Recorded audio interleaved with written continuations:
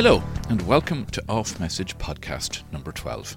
And rounding up this dirty dozen of media-curious one-on-one chats is a print journalist about to feel, again, the guillotine of corporate cutbacks.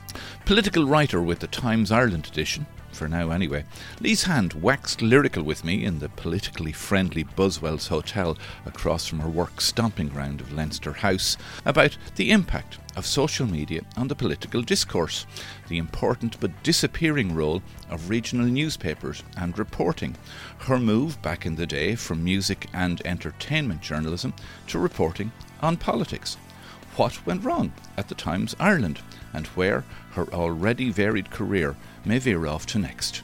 Enjoy.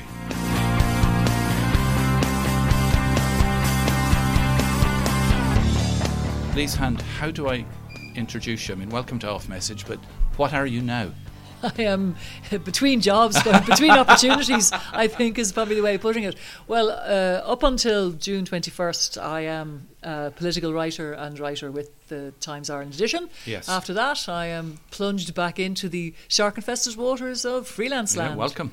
Thank you very much. It's delighted to be here. Not the first time you've been in that Nope. choppy waters. This is not my first rodeo. No. So, over a long career, I have had spells doing freelancing before, and interspersed with some staff jobs and so on. So, yeah, it's nothing new for me. Okay, well, it's apt so that we meet because you don't particularly have an office we can go to, or you're working today. We're in Buswell's opposite Leinster House. Could you be called away at any second?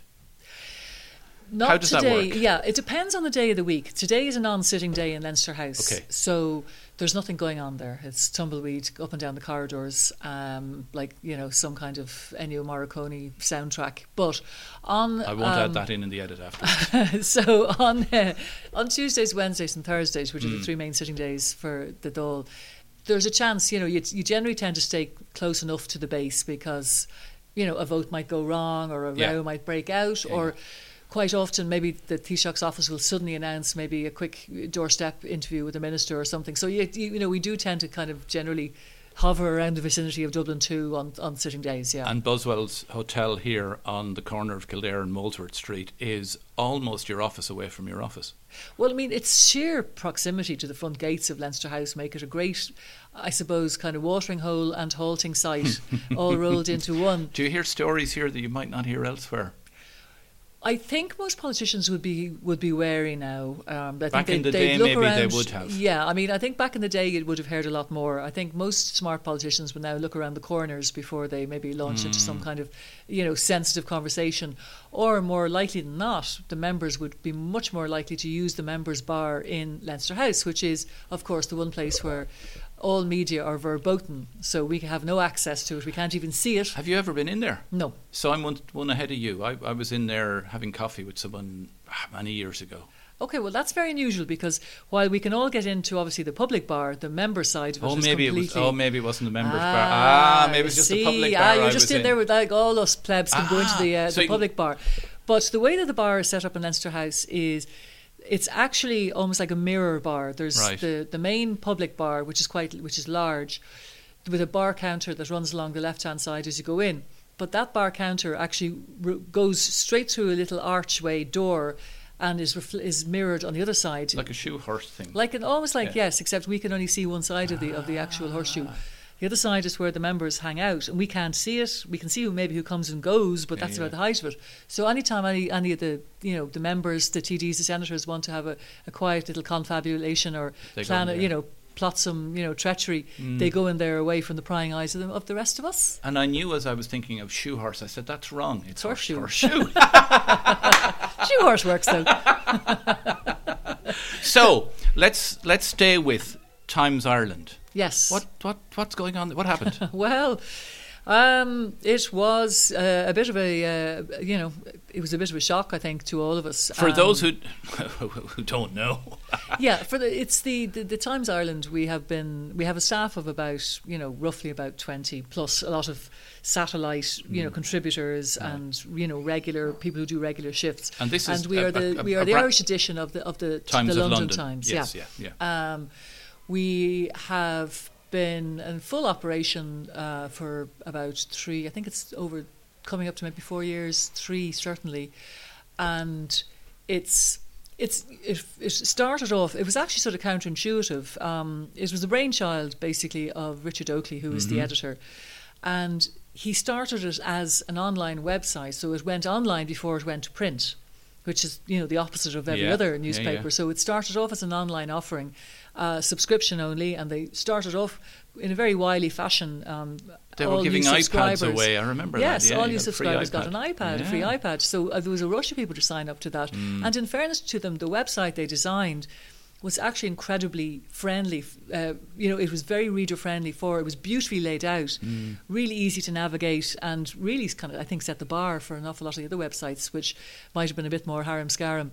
And then they decided to give a trial to the print run as well. Why would they do that if they, in this day and age? Yeah, it was I think there was a feeling that because, we were putting on subscribers, that they could introduce a print edition as well to give us more. To be honest, it was probably to give us more prominence among, say, traditional readers who wouldn't necessarily maybe subscribe to an online newspaper, but traditional readers are they're on the way out. But we're told.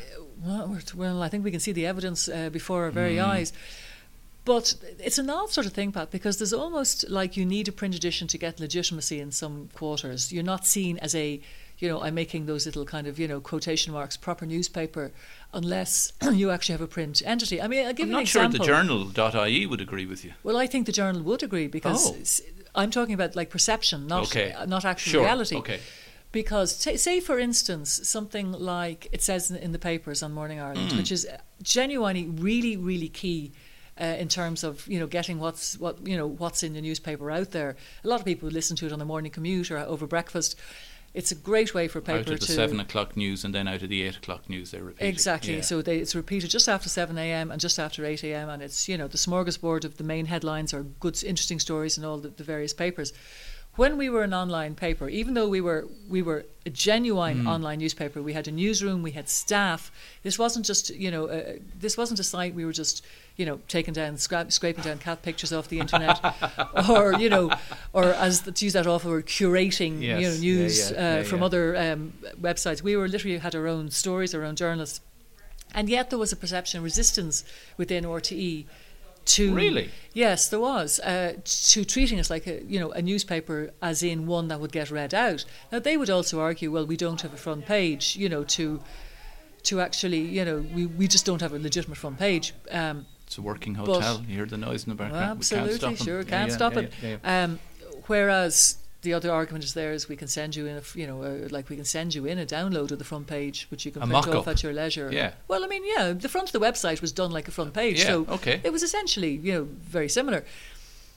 So this was a bit of a kind of a running, this was a running debate between Times Ireland edition and various people in RTE, but that came to an end, once we had a print edition. Now, I'm not saying that we did it just to basically please RTE, but I think it was symptomatic and a reflection of the perception that a newspaper isn't really a newspaper unless you actually have a physical newspaper, which I think is quite interesting.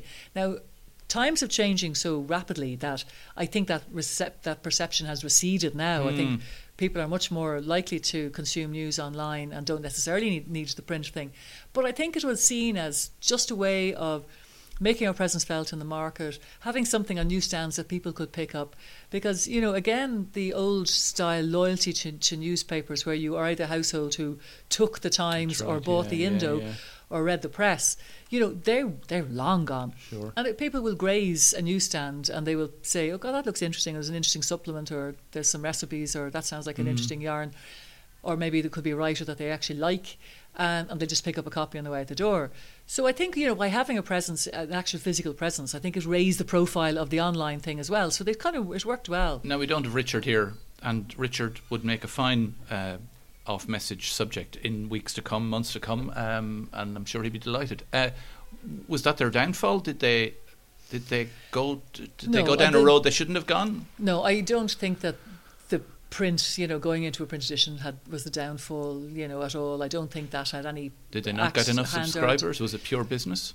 Well, again, the subscriptions were actually on the up because we had, introduced a great new price where you could get the daily edition of the Times Ireland plus the Sunday Times for £5 a month. So, Wow. which is Yeah. almost the price of one. If you consider that one Sunday Times is €3, you'd make your Sure. money back if you bought the Sunday Times every Sunday. Yeah, You'd actually you're coming out of absolutely. profit. Yeah. But so I think the feeling is really, again, it was probably just a perfect storm of stuff. So what were the factors? Well, that I'd you say can Brexit discuss? probably was. Oh, really? I think Brexit probably had something to do with it, to be absolutely honest.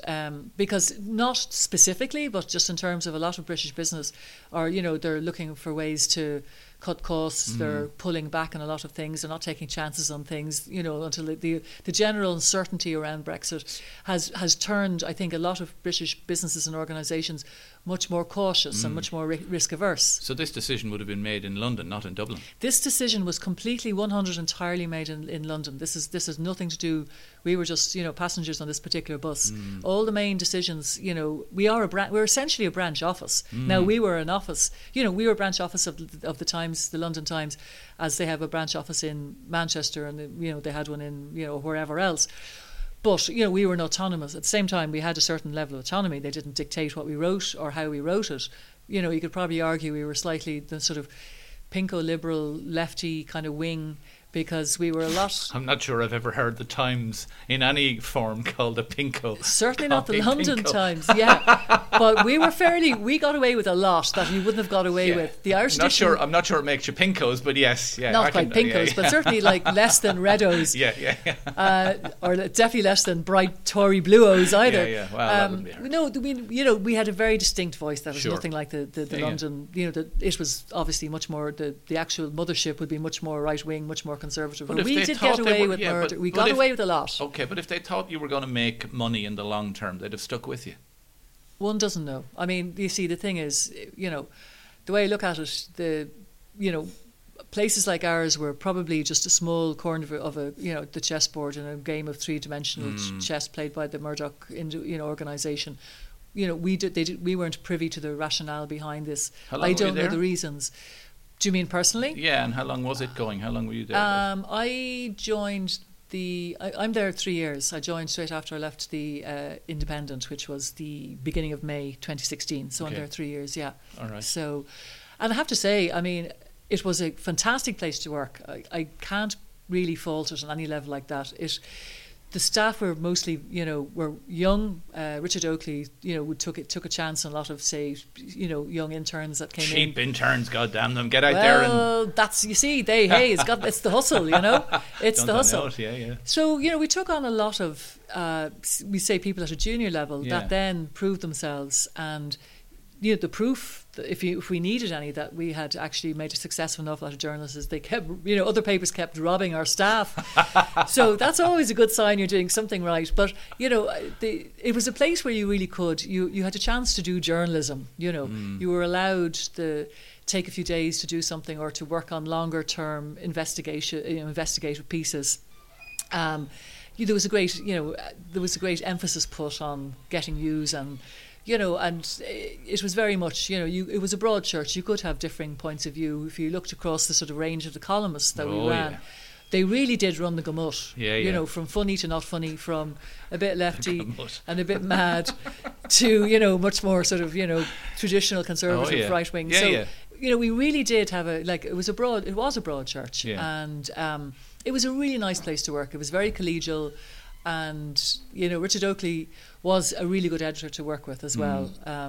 He would have probably learned the business under Matt Cooper, who would have been his first editor when Matt was in the Tribune. And Richie would have come in, as a young fella at that point. So I think I think a lot of I saw a huge amount of similarities between the Times Ireland and from the Sunday Tribune in terms of just how business was done.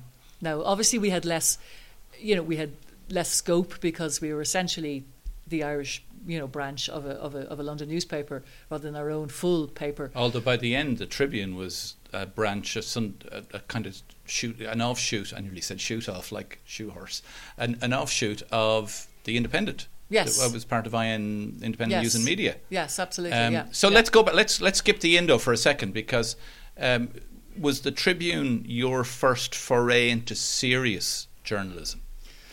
For those who don't remember Lee's hand when she was Lisa Hand. Yes. And I want to know why that happened, because I've never asked you. Because you're talking to someone who has gone through various names like that as well. When I first met you, it was in the mid to late 80s, when we were both covering music. I was kind of trying to start out in the biz. You were into the music biz, gossip, features, entertainment. I shag off to London for 11 years. I come back and you're a Paul car. I know. You're political. So how did that happen, first of all? What a long, strange trip it's been. I have no idea. I'm not actually lying. There was no master plan. There was no plan at all, actually. I just fell into it. I mean, journalism is journalism as far as I'm concerned. And I would actually argue that when I did work as a social diarist, first off and on in the Sunday Independent and then full-time in the Sunday Tribune, I think it's probably the best training I ever had, simply because I had a page I had to fill. I had to make it entertaining. I had to make it accurate. I had to find stories. I had to then source and double source them and check that they were correct, and had to write them up in an informative and entertaining way, and all by myself. It was, my own page. So in a funny sort of way, I actually found that it to be a great discipline. Did you take over from Terry Keane? Was she still going at that stage? Terry was very much still there when I was very junior in the Sunday Independent, but they obviously discovered I could write, I could turn a phrase. So any time that Terry was off on a holiday, or she was away or whatever, they'd usually just draft me in to write. Now, I always did it under my own name. I've never written a single line under any byline except my own. But so I. And I'd just be flung in the deep end. I wouldn't have access to her contacts or her contact book. It was just go out there and find some yarns, young one, and off I'd go. So, it didn't take a lot of extra work for you to do the hanging out, because we were all hanging out. The hanging out came naturally. But then I'd have to go and hang out at, other stuff. I'd have to hang out at, book launches and things that at that stage I hadn't really done, or big political events, or things like the horse show or whatever. So I mean, it was a whole new world I was kind of introduced into, and a whole new set of contacts to make. But certainly from the point of view of making contacts and learning how to write accurately, speedily and without getting sued, it's a pretty good training ground. And how I went from there into political journalism, I mean, I worked in newsrooms, so inevitably I'd end up just doing political news stories. Well, there's a crossover, isn't there? Like you said, you were at the horse show, and there would be politicians there, and you'd get to know them. And you'd make contacts and stuff. But I suppose, and I dipped in, I mean, when there were big political news days, when I was just a newsroom grunt in either the Daily Independent or the Sunday Independent, more than, and to a certain extent in the Tribune, I just get, thrown out to cover some political drama as a news journalist. Then occasionally they'd give me a pass to go in and sit in the Dáil and maybe do something on something on the Dáil. So I was I've always dipped in and out of it. But probably the 2007 election, when I was working in the Daily Independent, the Irish Independent, they were short-staffed. They just needed people to cover that election. So I was put full-time on the election campaign, and I kind of just forgot to leave, basically. I just made myself useful in a corner, and they kind of forgot to banish me back to features. A very useful lesson there for young student journos and media people. Make yourself useful. Make yourself and they'll useful. They don't always. Yeah. But if they can, they will. They will. No, it's a one piece of advice I would say is just, be busy. Be indispensable. Yeah, and be indispensable, and helpful. I'll do that. Yeah. I can do that, and it's amazing how the gratitude and then will do come it your and way. do it well. Yeah, do it well, do it on time, and check your spelling. But so I've always had an interest in politics. And I mean, so that was there all along. Yeah, and I mean, it bugs me when people say you used to be the rock chick. Yeah, I was a rock chick, all right, but I was a rock chick that was also interested in politics. Once a rock chick. Always a rock chick. But you can, perhaps I would like to still think I still keep. Also get me everywhere. Absolutely, I like to still think keep the hand in. Pardon the pun, but I was a rock chick that genuinely liked politics. Yeah. So the two aren't, if you like kind of going to, into mosh pits, that doesn't necessarily mean that, you hate politics. The Dáil can be one hell of a mosh pit from time to Well, time. they say it's rock and roll for ugly people, politics, don't they? So maybe the crossover wasn't that strange after all. But, I also, I suppose, I got really lucky that when I did go full-time into politics, it was 2007, just as everything was turning to shit. Yes. So it was a great time. That election, they didn't know what was around the corner. No, they didn't. No, I mean, no clue. They thought we were on the pig's back forever. There were rumblings in the undergrowth at that stage, but everybody was ignoring the rumblings the warnings because they were just coming from academics and economists and the like. Yeah, that's it. And they were all just like doom mongers and Cassandras, and everybody was too busy flying over and back to New York to buy door handles or whatever. So, there was, so it was generally ignored. Yeah.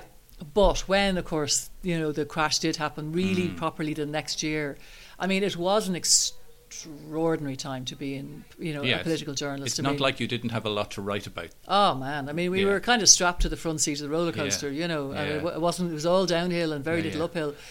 So that was actually brilliant. I mean, it was a fascinating time to be there. So you were in the Tribune when it closed.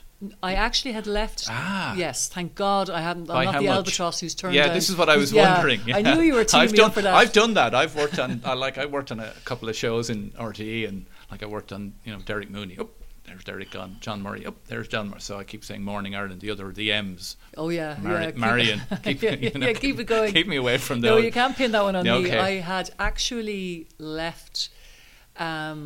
I had actually left at that stage. The Tribune had closed at the beginning of February or the end of January in 2010. Okay.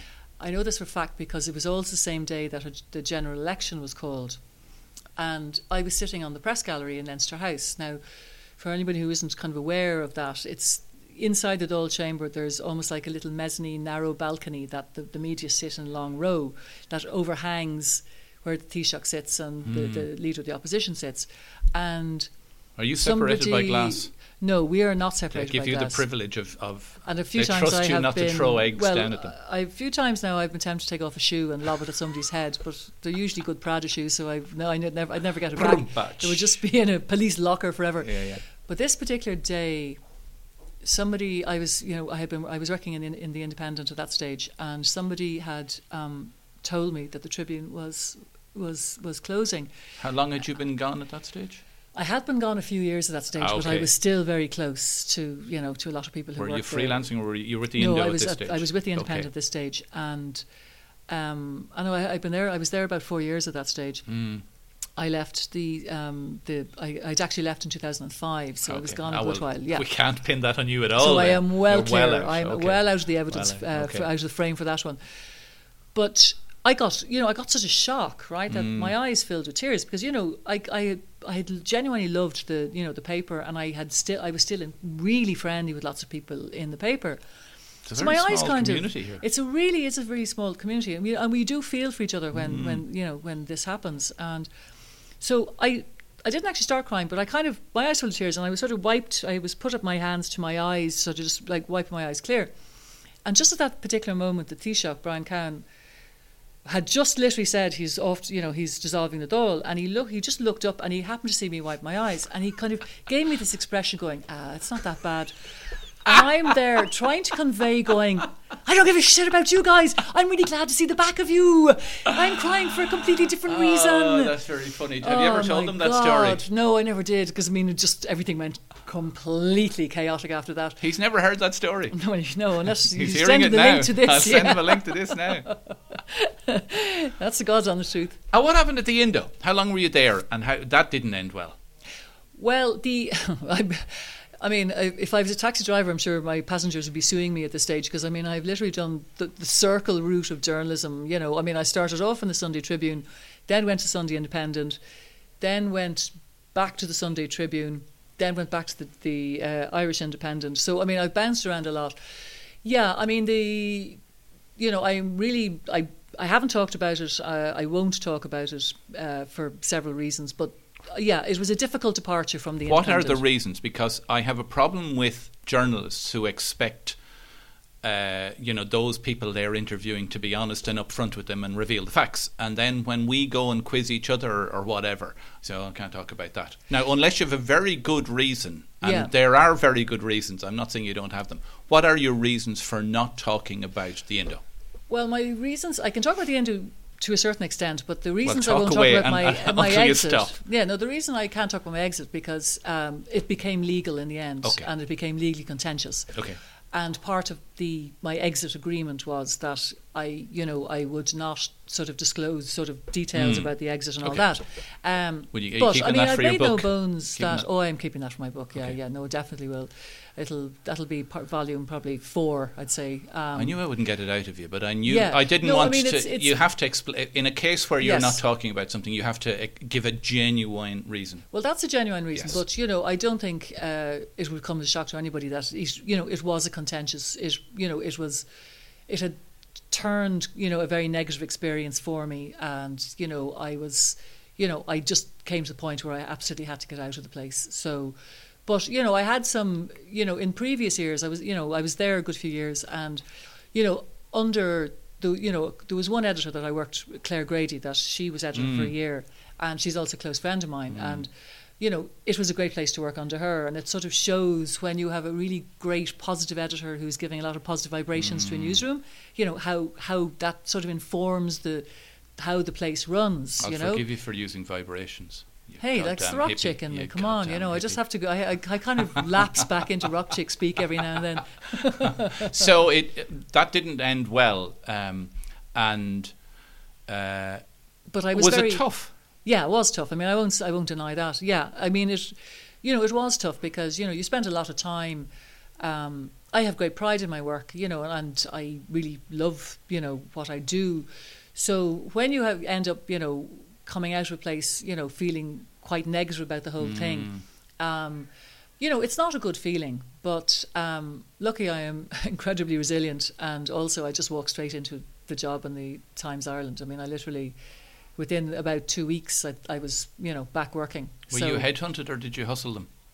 I'm not actually 100% sure who approached who first. I'm not being hedgy. It's like I genuinely. Disco. Did he shift me? Did I shift? It's kind of a bit like that. You know what I mean? Like sort of. The naggins were drunk and the slow set started, and I have no idea who crossed the floor first. You know what I mean? Yeah. Cross the floor first, please, Pat. Bit of decorum. But I'm genuinely not sure. But it was, Richie Oakley would have known that I was now free. So you had a profile. It wasn't like you were a junior. Journalist who had been let go. I'm a senior. I'm a senior reporter at this stage. With a genuinely, hard sort of won reputation for being good. I'm a good writer. If you say so yourself. Oh yeah, no, I have no compunction saying that I'm a good writer. I have absolutely no false modesty. I'm, to use a Dunphyism. No, I like that. Yeah, no, I think you're right. I'm not saying I'm a great writer, but I mean, I am a good writer, and amazingly, thank God, to see touching wood, I have never ended up in a court over anything I've ever written. And I generally seem to piss off everybody equally, which is a sign that I'm probably being fair. Certainly when it comes to politicians. I'm talking about politicians. Okay. They'll often, you'll have one say to me, God, you gave your man a really easy time of it, or you a blue shirt, or else you'll have somebody saying, Jesus, you must come from Fianna Fáil family. You get a lot of that. I don't know how you deal with that crowd. Like I hear politicians on Morning Ireland or Pat Kenny or Sean O'Rourke Breakfast and News or whatever, and they're just coming out with cliche after, and I don't believe a word they're saying, and I kind of go, how do you interview these beeps week in, week out? It's like, does it not drive you scatty? Well, I suppose. Well, okay. I know there's a game going on, but this is a serious game. This people's lives that they're in charge of and having an impact on. So well, you get to learn. I mean, you can very quick. When you're in Leinster House, I think your bullshit detector, gets fairly supercharged. I mean, you can tell straight away when somebody's feeding you a line and somebody is spoofing. If you're anyway good, you can. I can hear it on the radio, and I'm thinking they should get challenged. And they are, but they still. But they're like they're like Michael Gove, the other, talking about his. He just kept coming out with the same old line over and over, and if you repeat it often enough, people believe you. Yeah. It's. Well, I mean, it'd be very frustrating. Yeah, but I mean, the electors are smart. Sometimes some of them are. Yeah. But I think Irish people generally can smell bullshit, you know. And yet a lot of them are in power. We may smell it. I mean, do we enjoy the smell of it? Well, some people do. You see, it depends. Like that's a whole different day's argument. Yes, like, of course, why do people vote for certain people, Yes. or, you know, why do people with, you know, say, criminal convictions, you know, manage still to top polls and get into, you know, into the Dáil, or how can people who, you know, deny, you know, climate change, you know, why are they sitting in the Dáil? I mean, there's lots of reasons you can ask, and there's lots of different reasons people vote for somebody. But it doesn't drive you, Scatty. You kind of take that as part of the rules of the game, the playing, you know, the condition of the pitch. Yeah, I mean, it's not so much the rules of the game. I mean, Leinster House, I always think it's a bit like, I don't know, killing a Scully or something. You know, it's almost like a sort of a country village, a wee village where everybody says hello. You know, everybody knows what you're up to and what everybody else is up to, and you know, it's got your corner boys and your village idiots and your chancers, and then it's got the good people and whatever. So, you know, I mean, that's the funny thing about Leinster House. I mean, there's people in there whose politics I would abhor, but who I actually like personally, and then there's people who I might agree with their politics, but I wouldn't want to go for a pint with them. Yes. Yeah, so, you know, it's that sort of, you know, now I have to say though, since I have been predominantly in there as a sort of the parliamentary sketch writer, which means, you know, I will write the kind of the funny bits about what goes on in the Dáil, or if a minister or a senior politician or somebody is out and about doing something, I'll go and I'll kind of write sort of the colour piece on it. I'm kind of a bit of a freewheeling soul because I'm not relying on them to give me news stories. You can stand back and observe as much so as I listen. can really stand back and observe, and I don't need to sort of plumb us, say, the spin doctors or any of the policy people to try and, you know, get a yarn out of them. You can put it in a wider context for the giggle, if it Yeah. makes sense. Exactly. So it's a bit, what I do is a bit different. I don't have that same kind of relationship, and I don't spend an awful lot of time in Leinster House. I would be there Tuesdays, Wednesdays, but I would spend an awful lot of time on the road. You know, I would be out on the road a lot of time as well, because if I'm in an office, I break out in hives. I'm absolutely genuinely allergic to offices, so I like to be on the road, and I think you have to be, because then you're actually, you know, you get what the politicians are thinking, but you got to go out then and hear what the actual punters are talking about, like what the people are talking about, what their, you know, what their hopes and fears are, or what they're, you know, in a beef about. I mean, you know, I was having this discussion with somebody the other day about, you know, the whole way that, you know, it was just a British journalist, and they were saying, you know, they were talking about Brexit and the whole referendum shock and all that. And I was saying, well, you know, if you take the Brexit referendum and you take Donald Trump's election in the States, it was unsurprising on one level that the media missed it, because something like 53,000 journalists have been laid off in the US in the last 10 years. And a lot of those have come from regional newspapers and regional stations. So the main newspapers who would have that inbuilt intelligence network on the ground in these places lost that massive source of intelligence of on the ground. What are people thinking? You know, what are the issues locally? Are people pissed off? Are they whatever?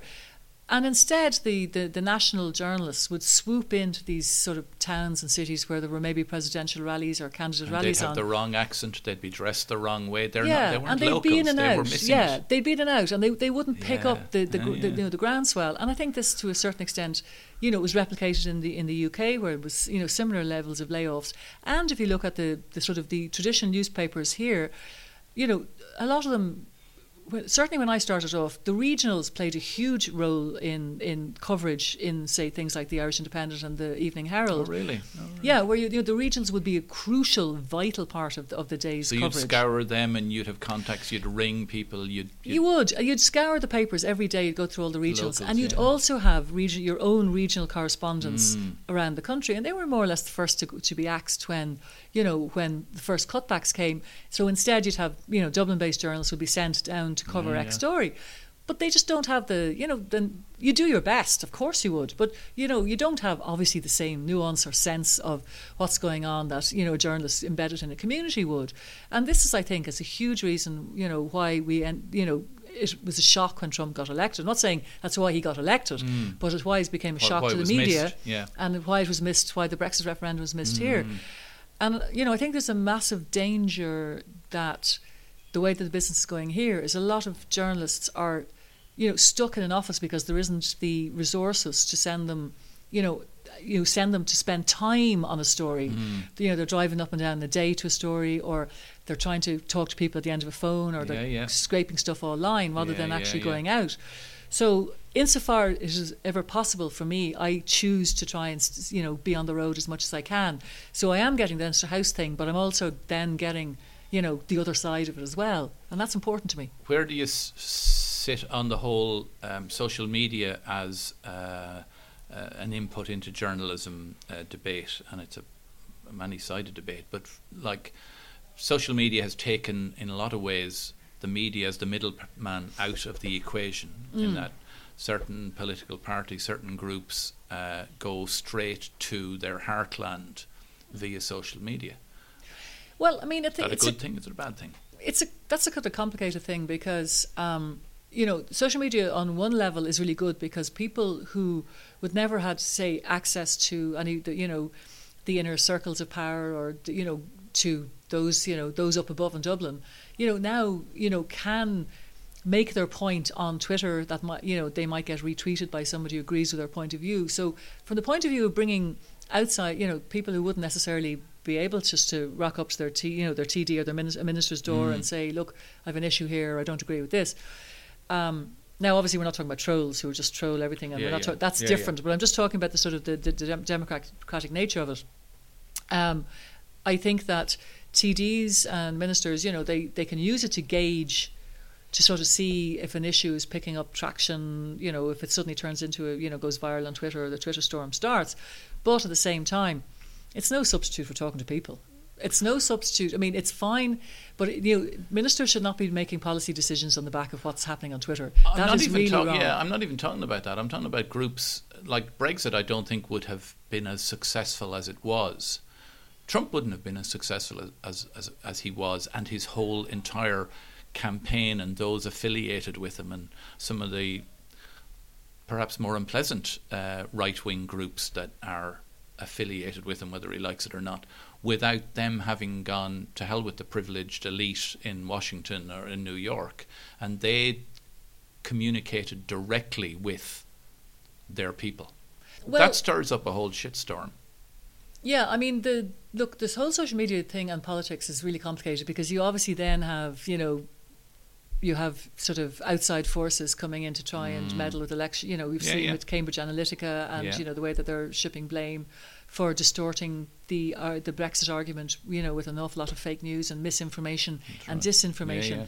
So I think social media. I always compare Twitter particularly to one of those kind of the old Wild West saloon bars, like in Western movies, right?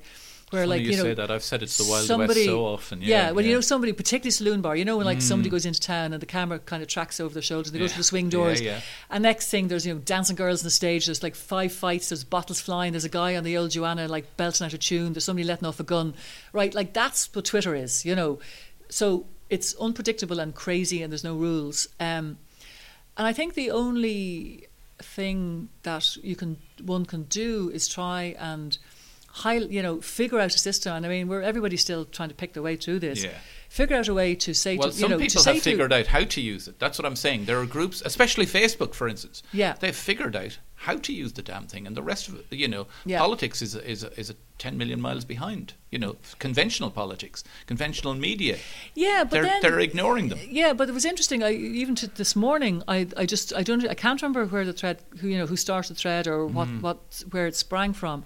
But there was quite a lively thread, and there was quite a lot of local politicians, and they were taking exception to somebody who had said that politicians knocking on doors during campaigns is a waste of time, and they were coming back. Their argument was absolutely wrong, false. It wasn't a politician that had made the original remark, but they were sort of saying absolutely wrong, false. It is really important to knock on doors and talk to people, simply because it's a way of getting FaceTime with members of the community, hearing firsthand their accounts of what's worrying them or what their beefs are, and it's really important to establish that relationship. And that online is not a substitute for that. And that online is not a substitute, because obviously meeting somebody does make an impression. And it's not just the person at the door. If they go back inside and close the door and there's 6 people sitting around the kitchen table and they'll say, oh, look, so-and-so's at the door and like she's a decent skin, or, sure. Or he just sounds like he they looks had like a similar, a bit of a dickhead. similar debate during the election about posters and whether they had any role or not. And posters, there's no doubt. I mean, they do. I would argue they do. Yeah. But the trouble with the sort of social media is that the same electorate who are, completely comfortable, chatting to somebody at a door, they're faced with this tsunami of information that's coming at them. And unless, you are quite an experienced consumer of news, you might see a story that looks like it's totally legit looks like a totally legit website that's well written. And unless you know that the provenance of that story is, the website has a certain political agenda or it's a dubious story. Facebook has started putting little information icons have. on any link to a website so that you can at least have a look at its veracity. Yeah. I mean, you can pick up, if you're a consumer of news through a newspaper, right? You pick up a newspaper and you know that, and this is probably key as well, that any story, bar, of course, some that slip through the net, but they're the exception, has been read by several pairs of eyes. It was written by somebody who, has their name on the story, has been hired, has a certain level of expertise, whether it's their junior or senior. It has been read by a sub-editor, it has been read by a news editor, and then if it's anyway, hard-edged news, it's probably been seen by a lawyer as well. So several pairs of eyes have actually read something before it goes into print. An awful lot of the online stuff may just go from, the person who wrote it straight up onto a website, because it is the Wild West and the rules don't apply. It is a minefield, and it's one of the big struggles that I don't like using the word mainstream media because it's been sort of co-opted by the crazies that kind of use it as a swear word or some kind of like bad thing, right? But the more traditional media, it is one of their big. It's one of the big problems that we have is to try and combat this. Yeah, not just politicians. The media have to. No, I mean it's a huge thing because we have to fight against this tide. We're kind of trying to say, look, come over here. We'll give you, the full story. At least if you pick up a paper and you see somebody, you'll go, well, he's a right wing so and so. I'm not reading him, yeah. But at least you'll know what he stands for before you read it. Or if you pick up a front page now, there may be a certain spin on a story or whatever. But again, it's. No newspaper is going to run a defamatory, massively made-up story on the front page simply because they'll end up down the forecourt quicker than they can say bag of gold. So, it's trying to put a sort of some kind of structure responsibility on what online. So when that's at least impossible. It is impossible. It is impossible. And not only that, very recently, some. Very experienced media heads who you would think would spot things. I saw them sharing online a story about suicide and euthanasia in Holland. Girl who's pregnant, and it wasn't true at all.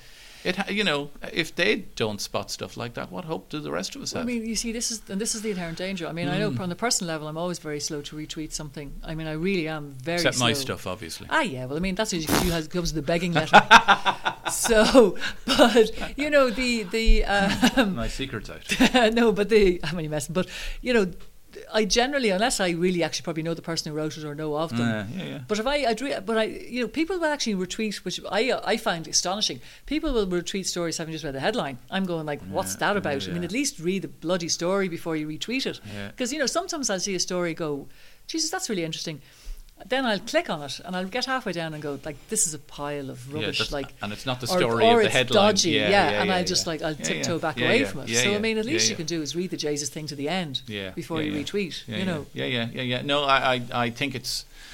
I think there are groups who are very savvy online, and we saw it certainly in recent elections. You see it in Europe, but you saw it with Trump's election in the US. You saw it with the Brexit referendum, who bypassed the traditional media and have well-funded campaigns to send a lot of what they would argue is factually correct, but others might see it as disinformation, and it goes straight to the eyeballs the people who will be voting, and it bypasses the traditional media. I think that's one of the biggest threats to that, and a very noisy kitchen behind us in the hotel. Yeah, but I also think that I mean, I don't think I'm just being kind of overly, glass half full about this, but I think, there comes a point where the sort of wave of information is so great that people do eventually kind of seek out trusted sources, and I think that...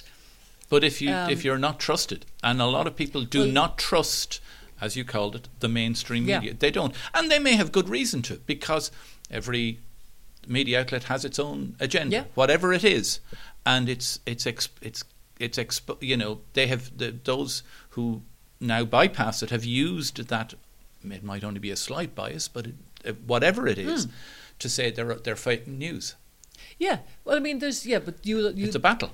It is a battle, but I mean, I think there's a big difference between. I mean, I think there's many flaws with the media. I think that the traditional media needs to be a lot more gender balanced for a start. Mm-hmm. I mean, there isn't a single woman editor of any traditional paper here in Ireland at the moment, which is absolutely mind-boggling. And even not that many in the positions of decision-making in a newspaper, because obviously, gender does, I suppose it creates its own, how do I say, I'm trying to how to put this. You prioritise certain stories or certain issues depending on your gender. I think there would be a slight balance. If you have 8 guys sitting around a room, and I'm not being sexist about this, but they're not going to really, childcare isn't going to be like in the top 5 stories, because predominantly most of the women not only do that, the but women will bring a different spin. And they will bring a completely different spin and angle to it. But it's not just gender. There's a lot of... Well, I started with gender. Yeah, but I mean... 4 hours later. Yeah, no, but I mean, like, very quickly, like, gender needs to be more gender diversity. There needs to be far more diversity, sort of socioeconomically as well. Some would argue that's more important. Well, I would argue that they're equally important, to be honest. And, they can be both. It can be one. You don't have to actually separate one from the other. And I think, there has to be a lot more voices of people who've just arrived here recently in years, who have a completely different experience of being Irish than, us that were born here. And one of the things I think that in order to deal with the trust thing that you're talking about, is we have to figure out a model to embed people back in the communities, to... Like the local correspondents. This, I mean, you have a situation... I'll just take one small example. Years ago, you would be sent out to cover council meetings, right? You'd go down to Dún Laoghaire County Council, Dún Laoghaire County Council or Dublin City Council, and you'd actually sit in the room and you'd cover meetings. The argument now is, should they live stream them? You don't have to be there, which is fundamentally wrong, because if you're not in the room, you don't sort of see which councillors are cozying up to each other, who's on the outs with each other. You see one camera. You see one camera shot, and also and they see you, which is more important. Yeah. And if they pick up the paper and, it's been a fair report about what went on, or, they're more likely to come up to you and sidle up and say, look, here's a yarn, check this out. It's all about those communications, and that's been lost. So if people in their localities aren't seeing the journalists there and don't know their faces, why should they trust? I don't blame them. Nobody could blame them. Whatever model is constructed, it doesn't matter if people are reading it on fecking parchment, on a keyboard, or on a computer screen, on paper. Whatever the new model is constructed, it will only work, I think, if it actually somehow figures out a way to go back on a human level to reintroducing journalists back into the community, people that, familiar faces that people can trust because they're part of those communities.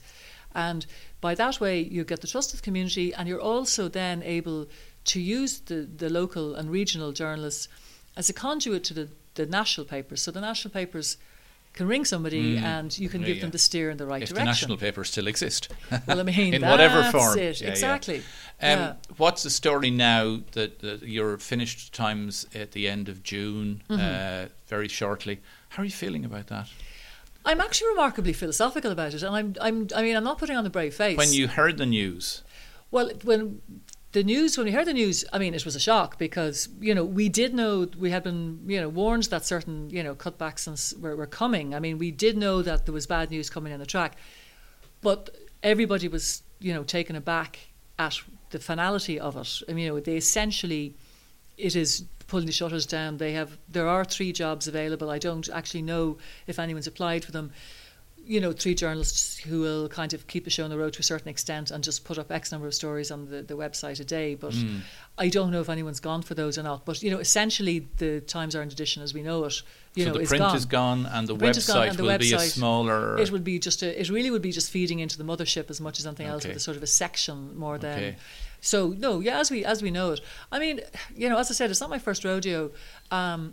It's, there's nothing personal about this. It's business. Somebody made a business decision. So, it's, on a personal level, it's not because I did anything, I failed in some way or whatever. This is just somebody in the UK making a decision. Who doesn't even know who you are. Who doesn't know who I am, who wouldn't know, couldn't pick me out from a lineup. Yeah.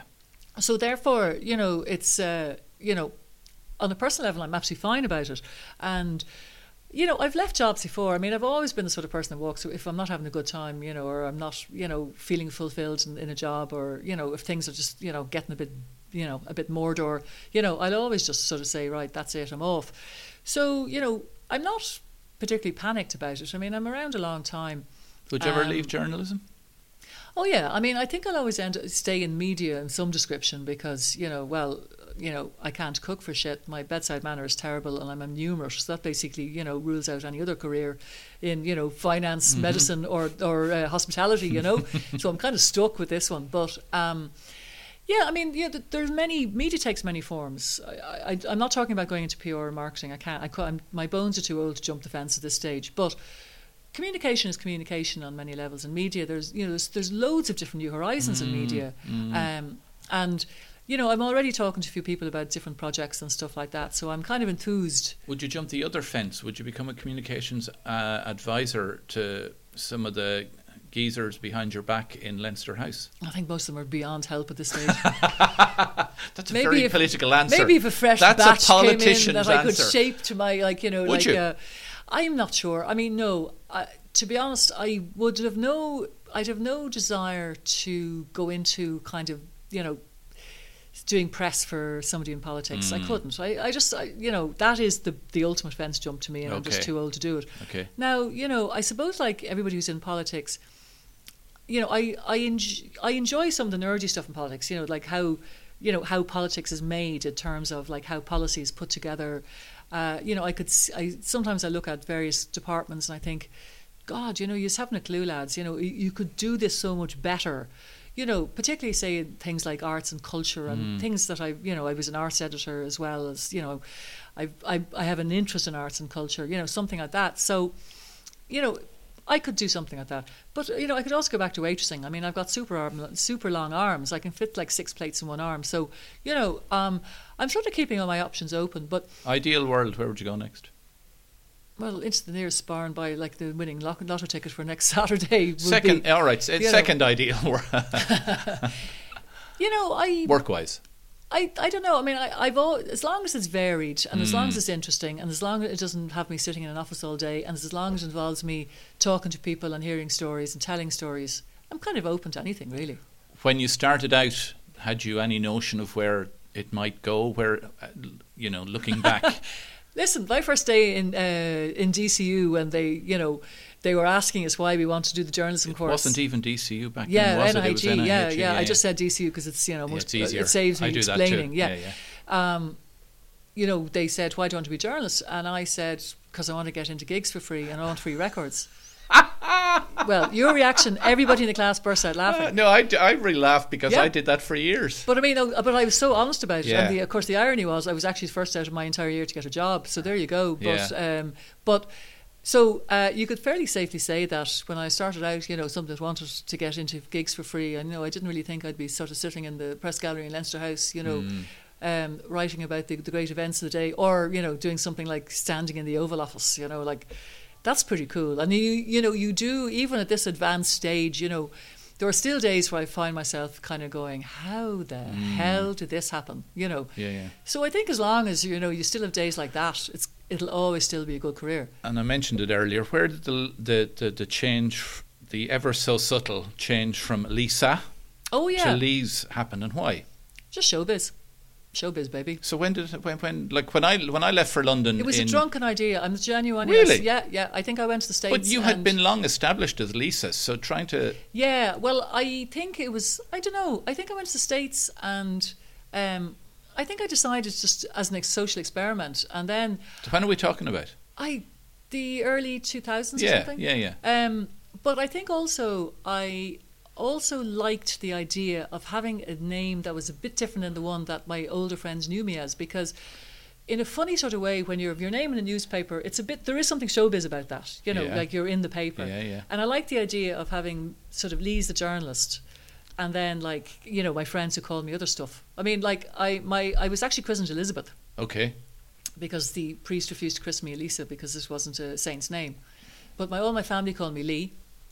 Mm-hmm. And then I got some friends, older friends who would call me Lizzie. So, what's a name, Yeah. So there's no kind of big mystery about it. It started as a whim, and then I just kind of liked it and stuck to it. And has it worked?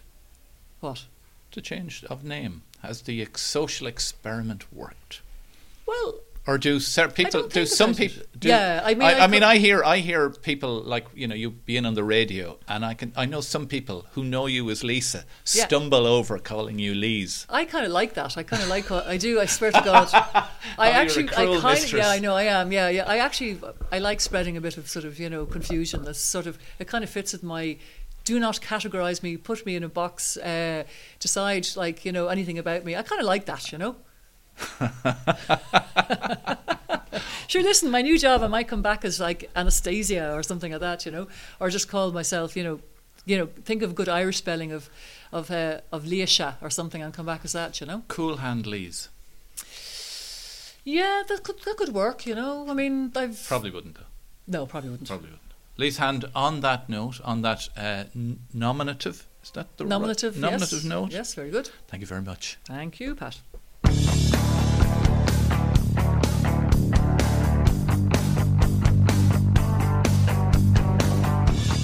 So, thanks again to Lee's Hand for our Off Message podcast number 12 chat. If you fancy investigating previous episodes, they're all available for streaming or downloading at SoundCloud, Google and Apple Podcasts, and all the other usual suspects.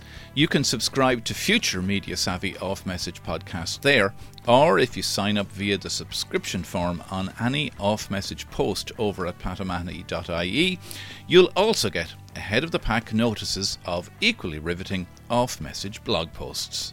And of course you can follow and like Off Message on Twitter and Facebook at Off Message 1. As usual, all shares and shout-outs greatly appreciated. Till the next time, I'm Pat O'Mahony, this is Off Message, and thank you for listening.